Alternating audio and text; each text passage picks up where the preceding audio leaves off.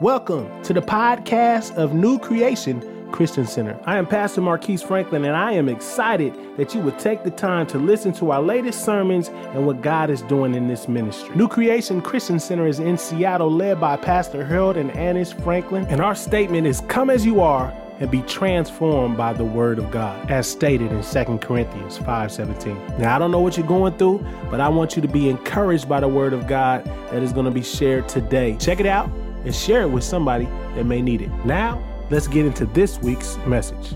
We believe, and when I say the we, I'm talking about the church, not this building, but the church body.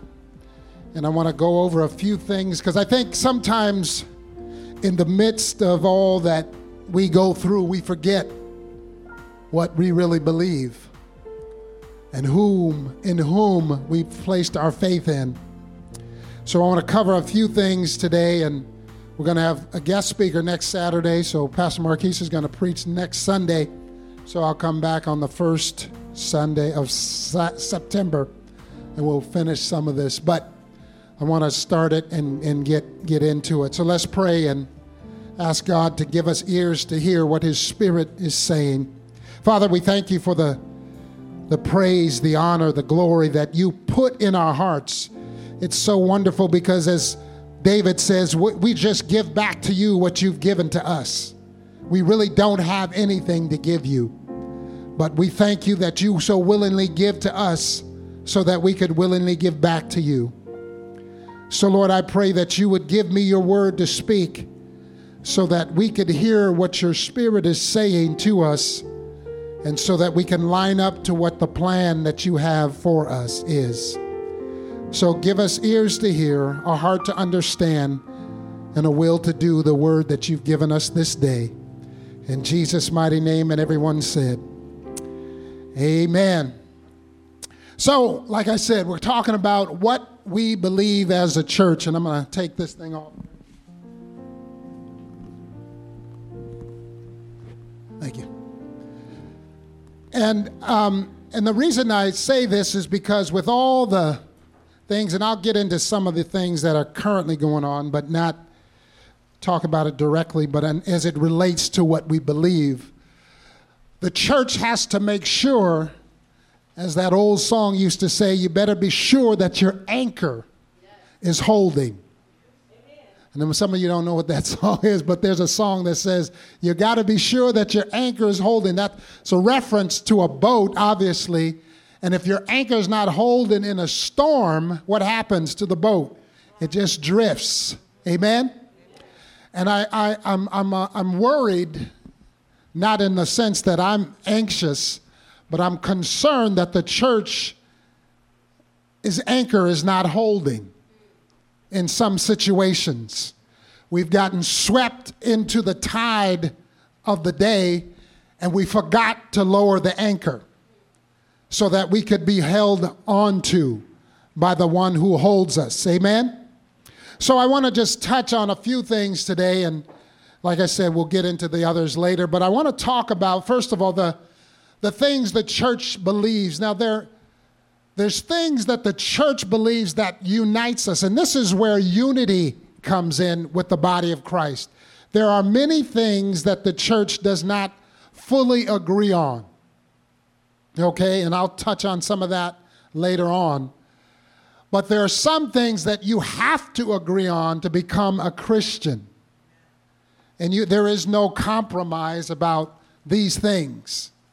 The death, well, let's start. The birth, the life, the death, the burial, and the resurrection are the 5 points, one of the 5 points that you have to believe as a believer.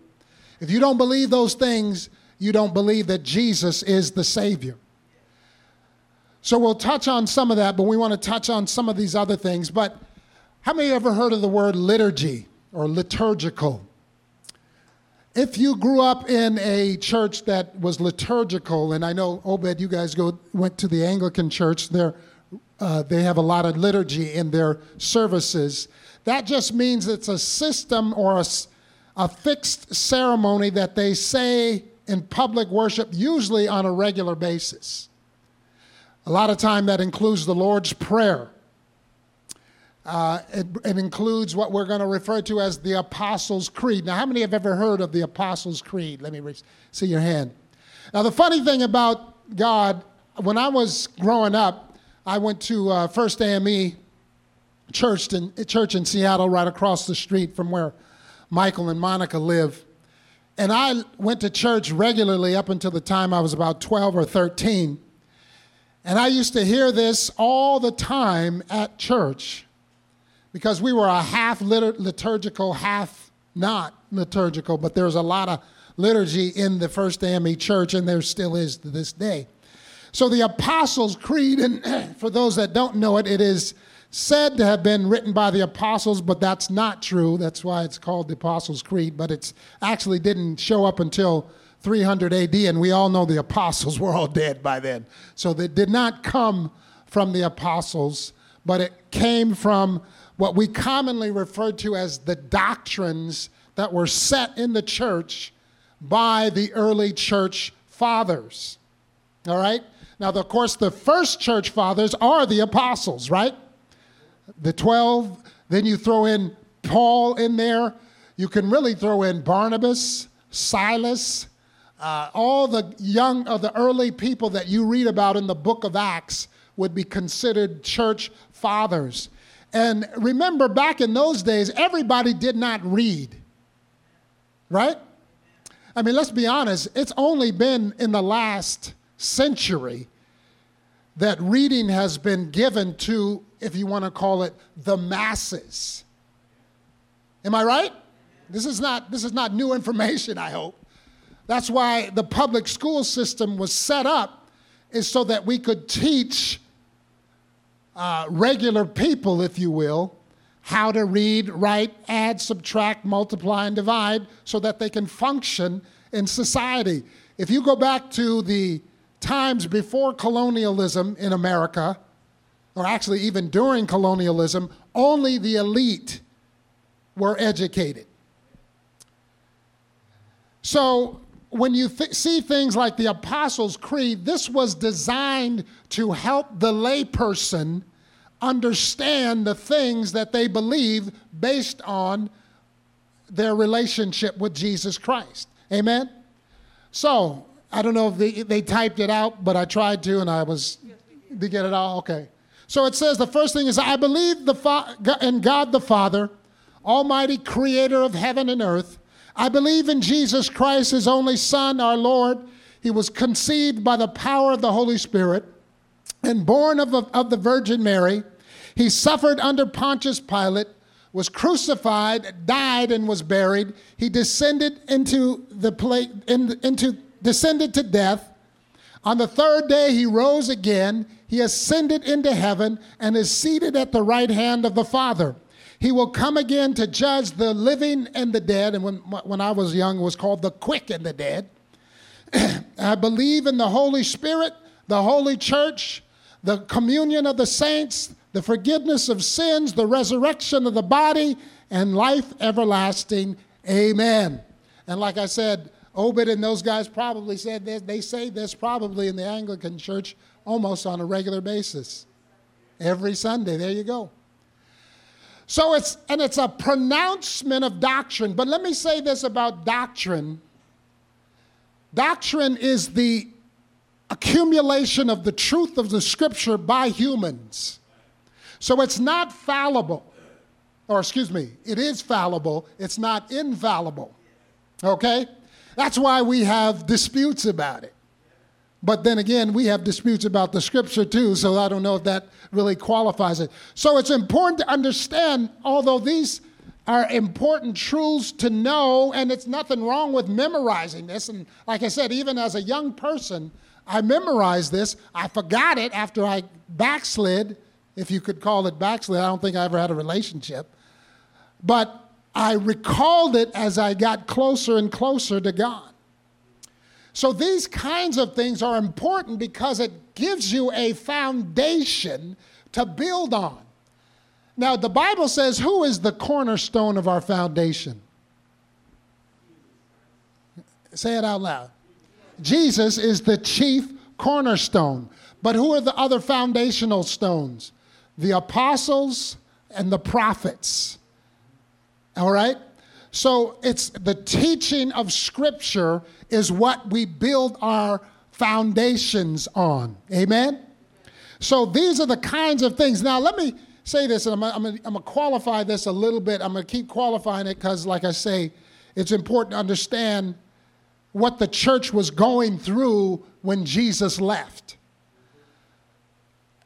They expected Jesus to come back in their lifetime. Did you guys know that? And so therefore, that's why we don't get the books of the Bible until 60 AD, 50 AD, because most of them was like, we ain't got time to write, man. We got to get this thing out. But as they settled into their new faith, they realized his coming was imminent, but it was not immediate. And so they had to come up with doctrines because there were a lot of doctrines floating out there. If you read the Bible, you will find, based on what they talk about, what are the things they were dealing with. Now, Paul talks about eating meat that was offered to idols. You remember that in 1 Corinthians? And he says, don't worry about that. Just go on and eat. Give thanks to God and eat. He says, but if there's somebody there that's a worshiper of an idol, and they tell you that this has been offered to the idol, then don't eat it for their sake. But if it's nothing like that comes, so these are the kinds of things because they're dealing with the pagan world.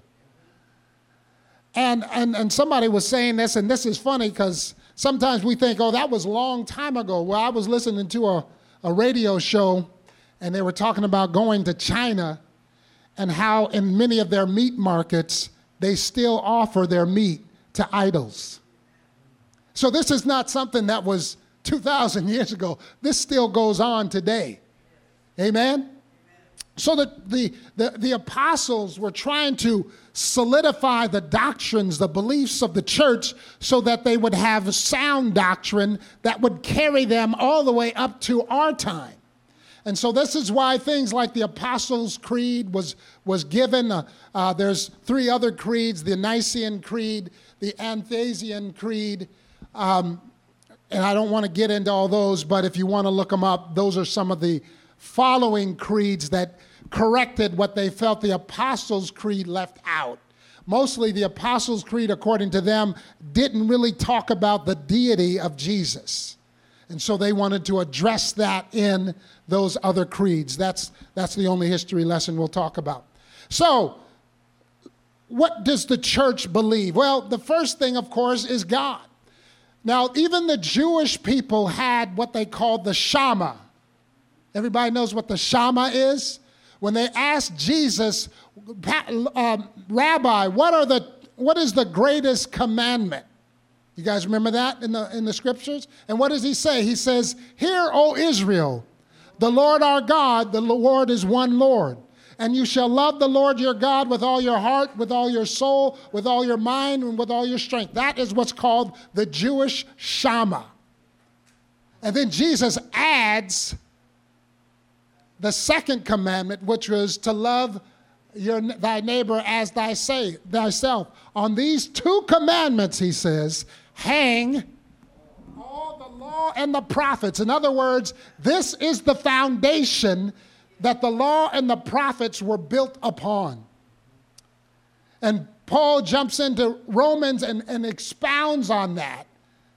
But that's what Jesus said. So the Shema was like an expression of a creed for the Jews.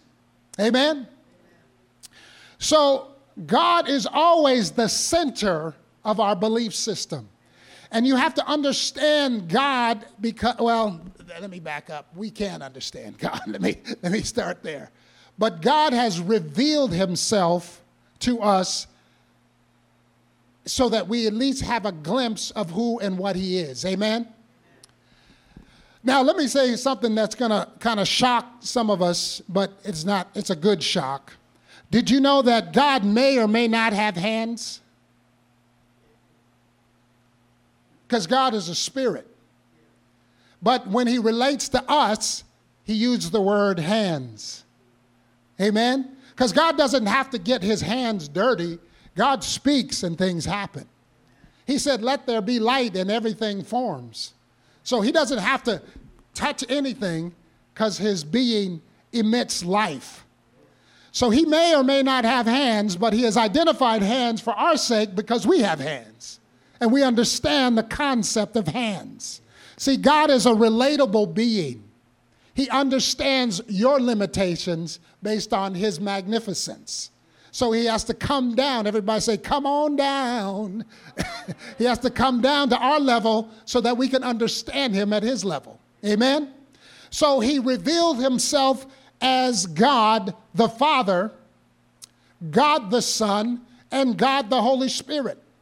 Now, if you go to any Jewish book, and I have a Jewish Bible that uses interchangeably English and Hebrew words, and when you read the first chapter of Genesis in a Jewish Bible, the word for God is Elohim.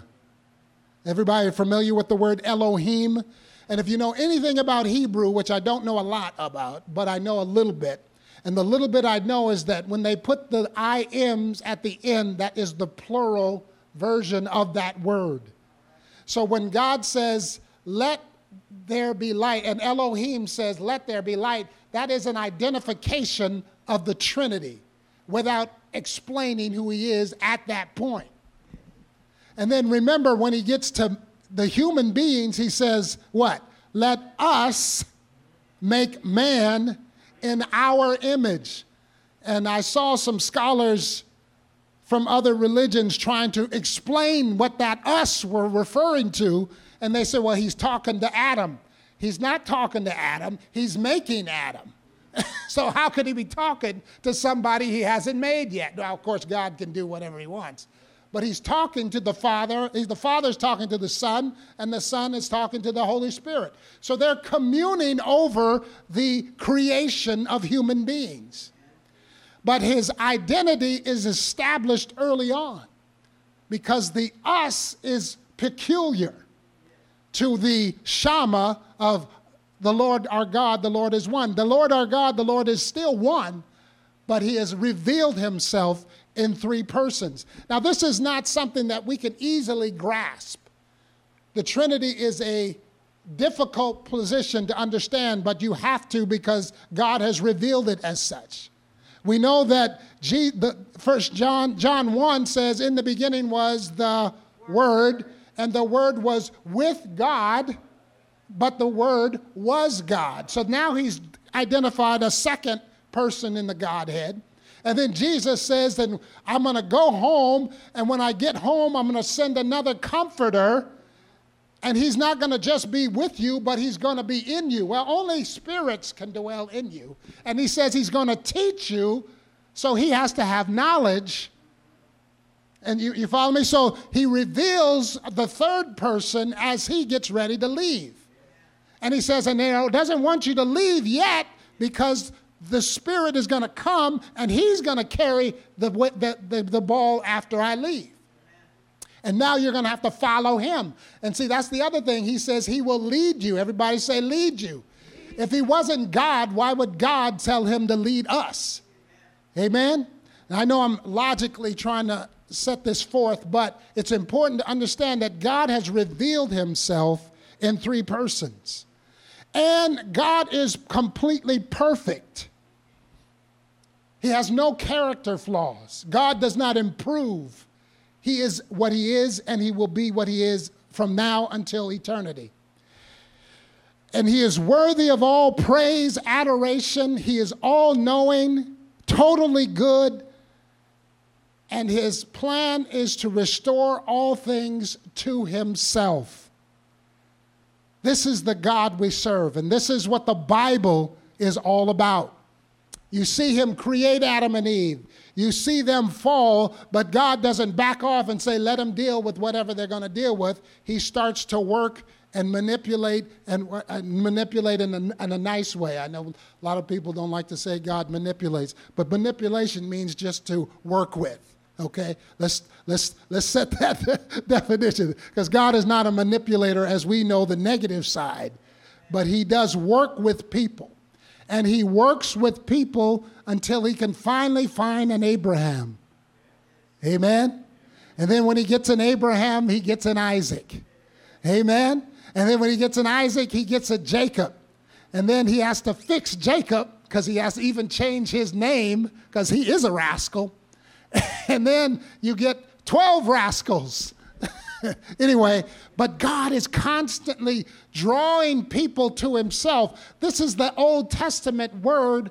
He's gathering himself a people so that he can have a voice in the earth so that the others can see it and be drawn to it. That's God's plan from the beginning, and it's his plan when Jesus comes. He comes to give not only the Jews, but he kicks the door open for Gentiles too. Amen?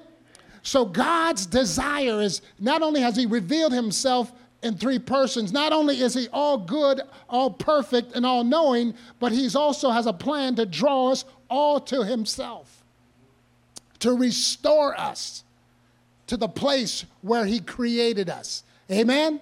That's what we are on the road towards. He wants to restore the relationship he had with Adam now through his son to himself. That's what he's doing. That's his point of restoration. But now, since Adam failed, he uses Jesus, not as a secondary plan, because the scripture says Jesus was the plan. Amen? He's not a secondary plan. And these are the kinds of things that the church has to understand. Some church people say, well, Jesus was the backup plan because Adam sinned. Well, if God knew the beginning from the end, he knew he was going to fall. Some people say, well, God set him up to fall. And that's because you don't believe God is a good God. You understand why all this stuff has to work? To understand that God is not in the business of tripping people up. He gave Adam a choice, but because he knows everything, he knew he would make the wrong one. Amen? So he didn't set up Adam. He just gave him a test. He allowed him to be tested, because the Bible says God does not test anybody. But who tested him? Satan did. So this is the first thing we have to understand. We have to understand the nature of God. And from the nature of God, we then understand how we as human beings are supposed to present ourselves. Amen? The Bible says God is what? The L word. Love.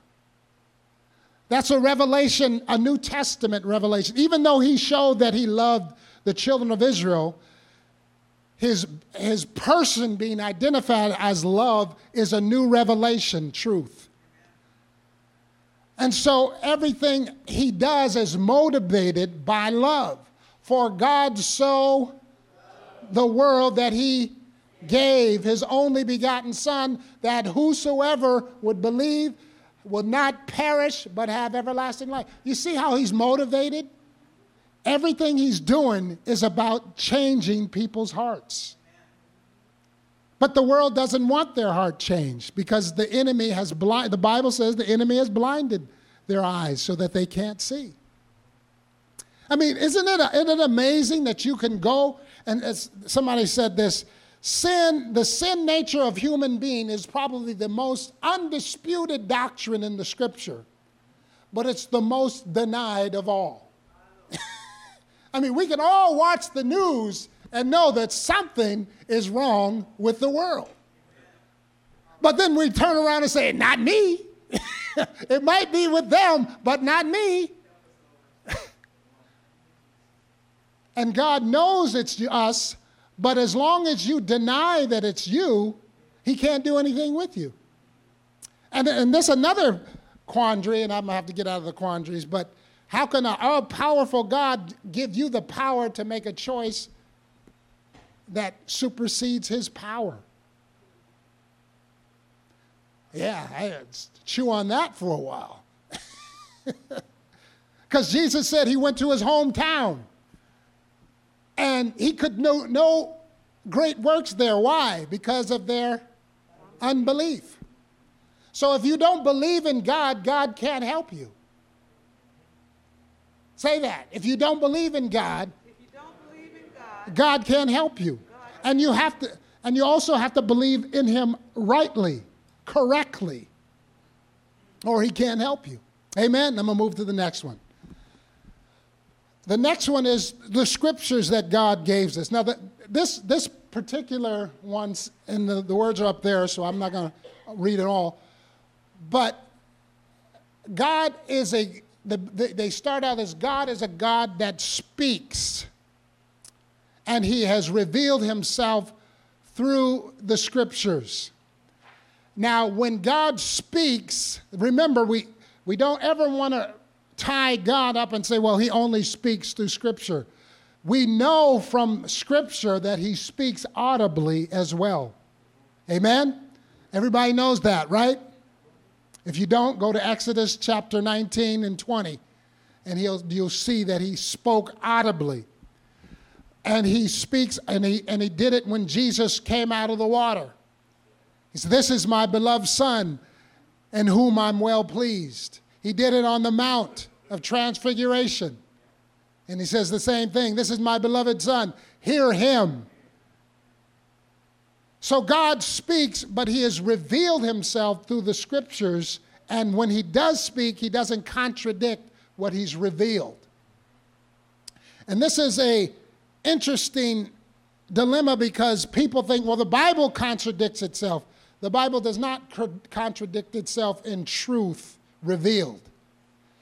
Now, what you might see, and let me say this, and this is another thing about when you read the Bible. When you read the Bible, remember that people are giving their perspective, even though it's a revealed word, they're saying things that are not always true, but it's truth because they said it. Let me give an example. Job says, the Lord gives and the Lord takes away. Blessed be the name of the Lord. Everybody's read that, right? But who took from Job? We see that in the first 2 chapters, right? Satan wants permission to kill, steal, and destroy Job's life. So who stole from Job? Who killed Job's kids? So even though Job said God did it, that's true, Job said it, but that's not true that God did it. Are you with me here? Yeah. Because Job 2, remember, Job is actually the oldest book of the Bible. And nobody even really knows who wrote the book of Job. But look at Job as an introduction to how people started to understand how God operated. And he was without the benefit of all the scripture that we have that talks about God is a loving God. God doesn't tempt human beings. Job didn't have that. Are you guys with me here? So we have to understand that some things said in the Bible are true, but they're not always speaking truth about God. Amen? You follow me on that? So you have to be able to discern, and that's why you need the Spirit to teach us what is and what isn't the message of the Scripture. Because people have built doctrine on what Job said. Am I right? People go through sickness. People lose their children. We say it at funerals. The Lord giveth and the Lord taketh away. Blessed be the name of the Lord. That's not a proper pronouncement of God's nature. Are you guys seeing this?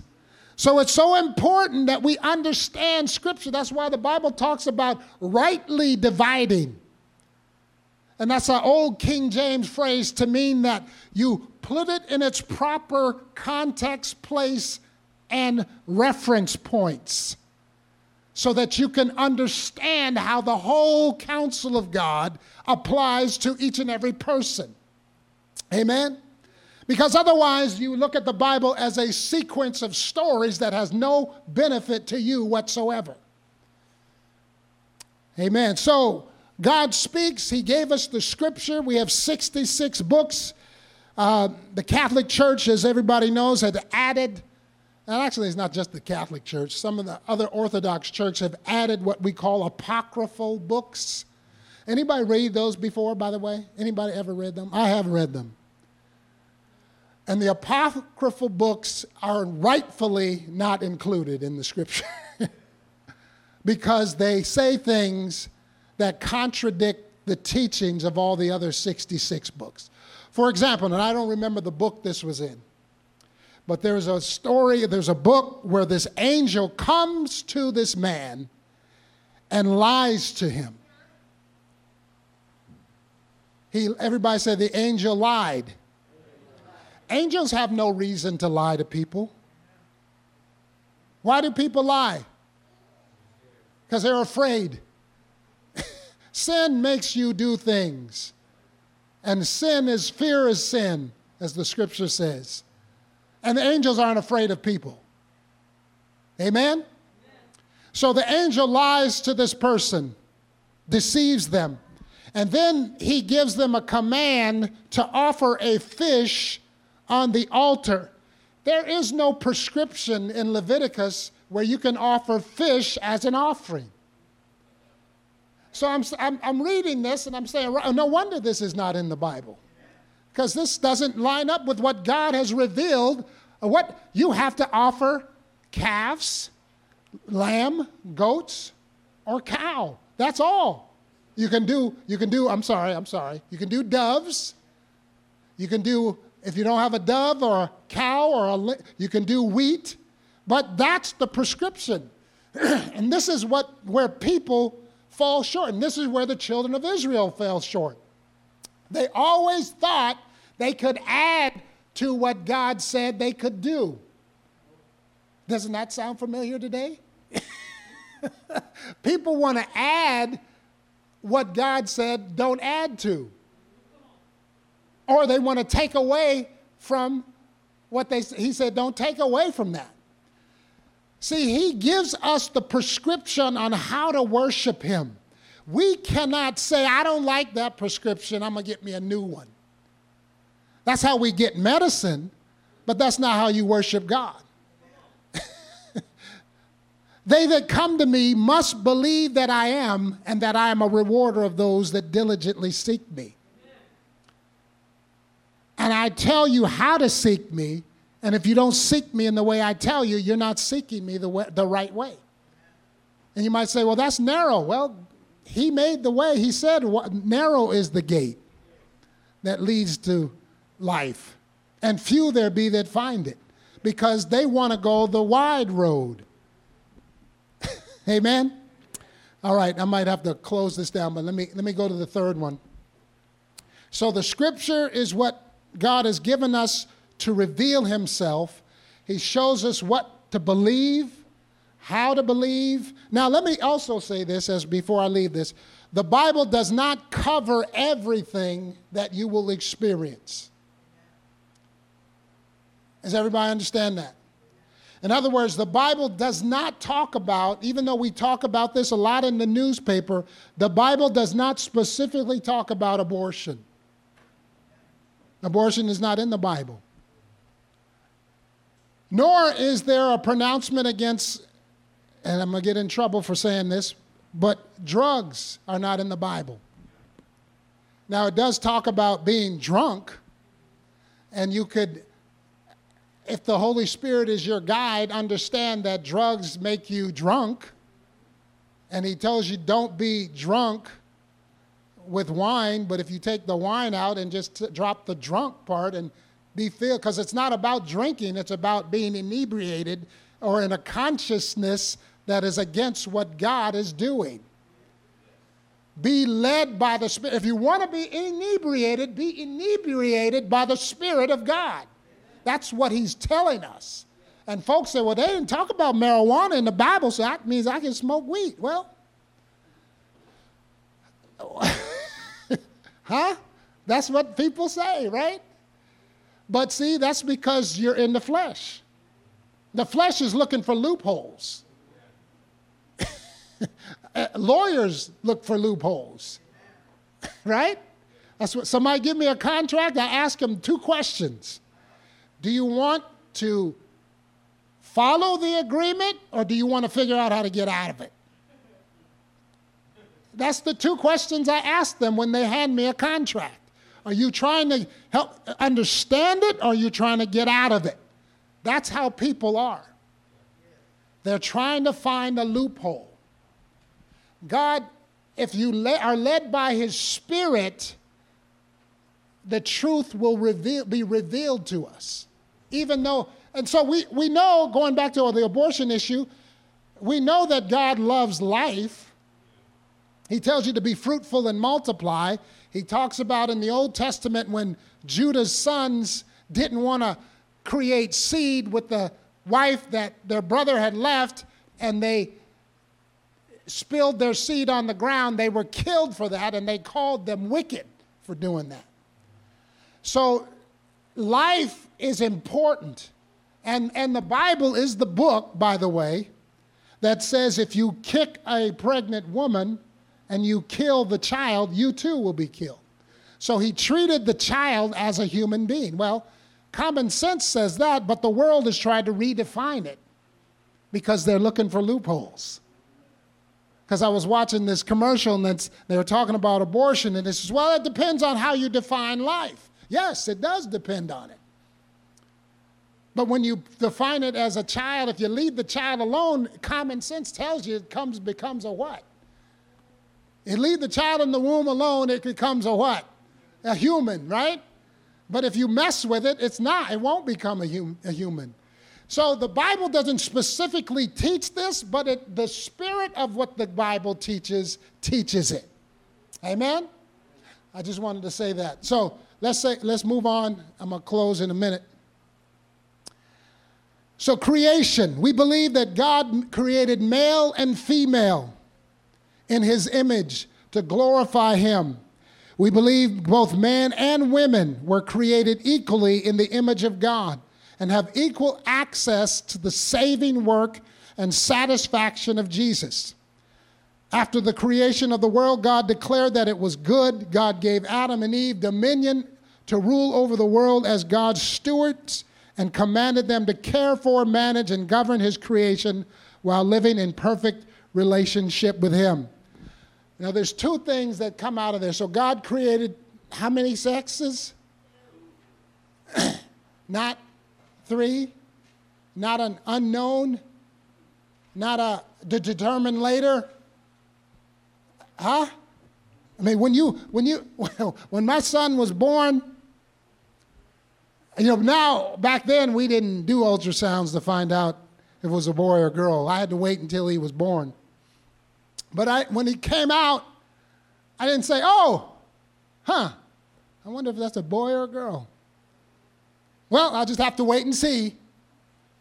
Huh? That's what they're trying to tell us now. Wait and see. But the Bible says He created them male and female. And you might say, Pastor, why is that important? Because if you don't have male and female, you don't have a society. See, there's 3 things that society is built on, and then I'm getting ready to close. There's got to be God. There's got to be a male and a female. And in the context of procreation, God said there has to be marriage. And guess what? 3 things are all under attack. They don't want God. They're trying to redefine the male and the female, and they surely have tried to redefine marriage. But no matter how much you try to redefine it, you can't survive without a male and a female procreating. Otherwise, society will collapse. It's just biologically impossible any other way. So if anybody wants to argue about, well, can't 2 people that are same sex be married? You can call it what you want, but it's not marriage. And you can't build a society on that relationship because society will not procreate and it will collapse. It's just a common sense thing. That's why the Bible said, be fruitful and multiply. Because with Adam and Eve, the end would have come if they weren't fruitful, right? If they didn't have any children, it would have been over back then. So it's so important. These are foundational truths that have to be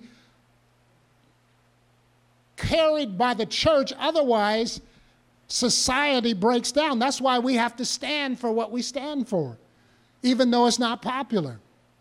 Amen? And I never thought we'd be getting here. I never thought we'd get here. Well, we have to convince people that a boy is a boy and a girl is a girl. I never thought it. But the enemy is crafty. He'll make you look in the mirror and tell you, I don't believe what I see. And he'll convince you that what you see is not true. That's how deceptive he is. I mean, can you imagine you looking at you, see your big hairy self, and say that you ain't a man? Or you see your picture of a voluptuous woman, and you can tell yourself you're not a woman. That's deception, folks. That is high-end deception. And that's where we're falling in as a society. We're constantly deceiving ourselves. Constantly. Trying to make right wrong and wrong right. So anyway, I'm going to have to close because it's getting late. So I'm just starting to kind of unfold some of these because these things are important for the church to stand because we have to stand. We have to stand regardless of whether anybody else can stand. Now, the problem is, and I am closing, the problem is when you depend on politicians to do the right thing, it's based on the whim of the majority. And so they're good and they stand for the truth, but as soon as the tide switches, if they want to stay in office, they usually switch with the tide. So conviction is not always a condition. It should be, but it's not always a condition to be an elected official. So that's why you can't put your trust in elected officials. You have to trust God because I'm the same yesterday, today, and forevermore. I am God and I don't change. So we have to trust that our anchor, as I started, is holding. Because he's not changing. You might say, well, God is a God of love. He loves you, but he's not going to change for you. You're going to change for him. That's the way the game is played. Anyway, let's stand. So I hope you're getting something out of this. I know some of us have never been exposed to theology. And I'm trying to keep this as lively as I can possibly keep it because I could read you the definitions and all of us would be asleep.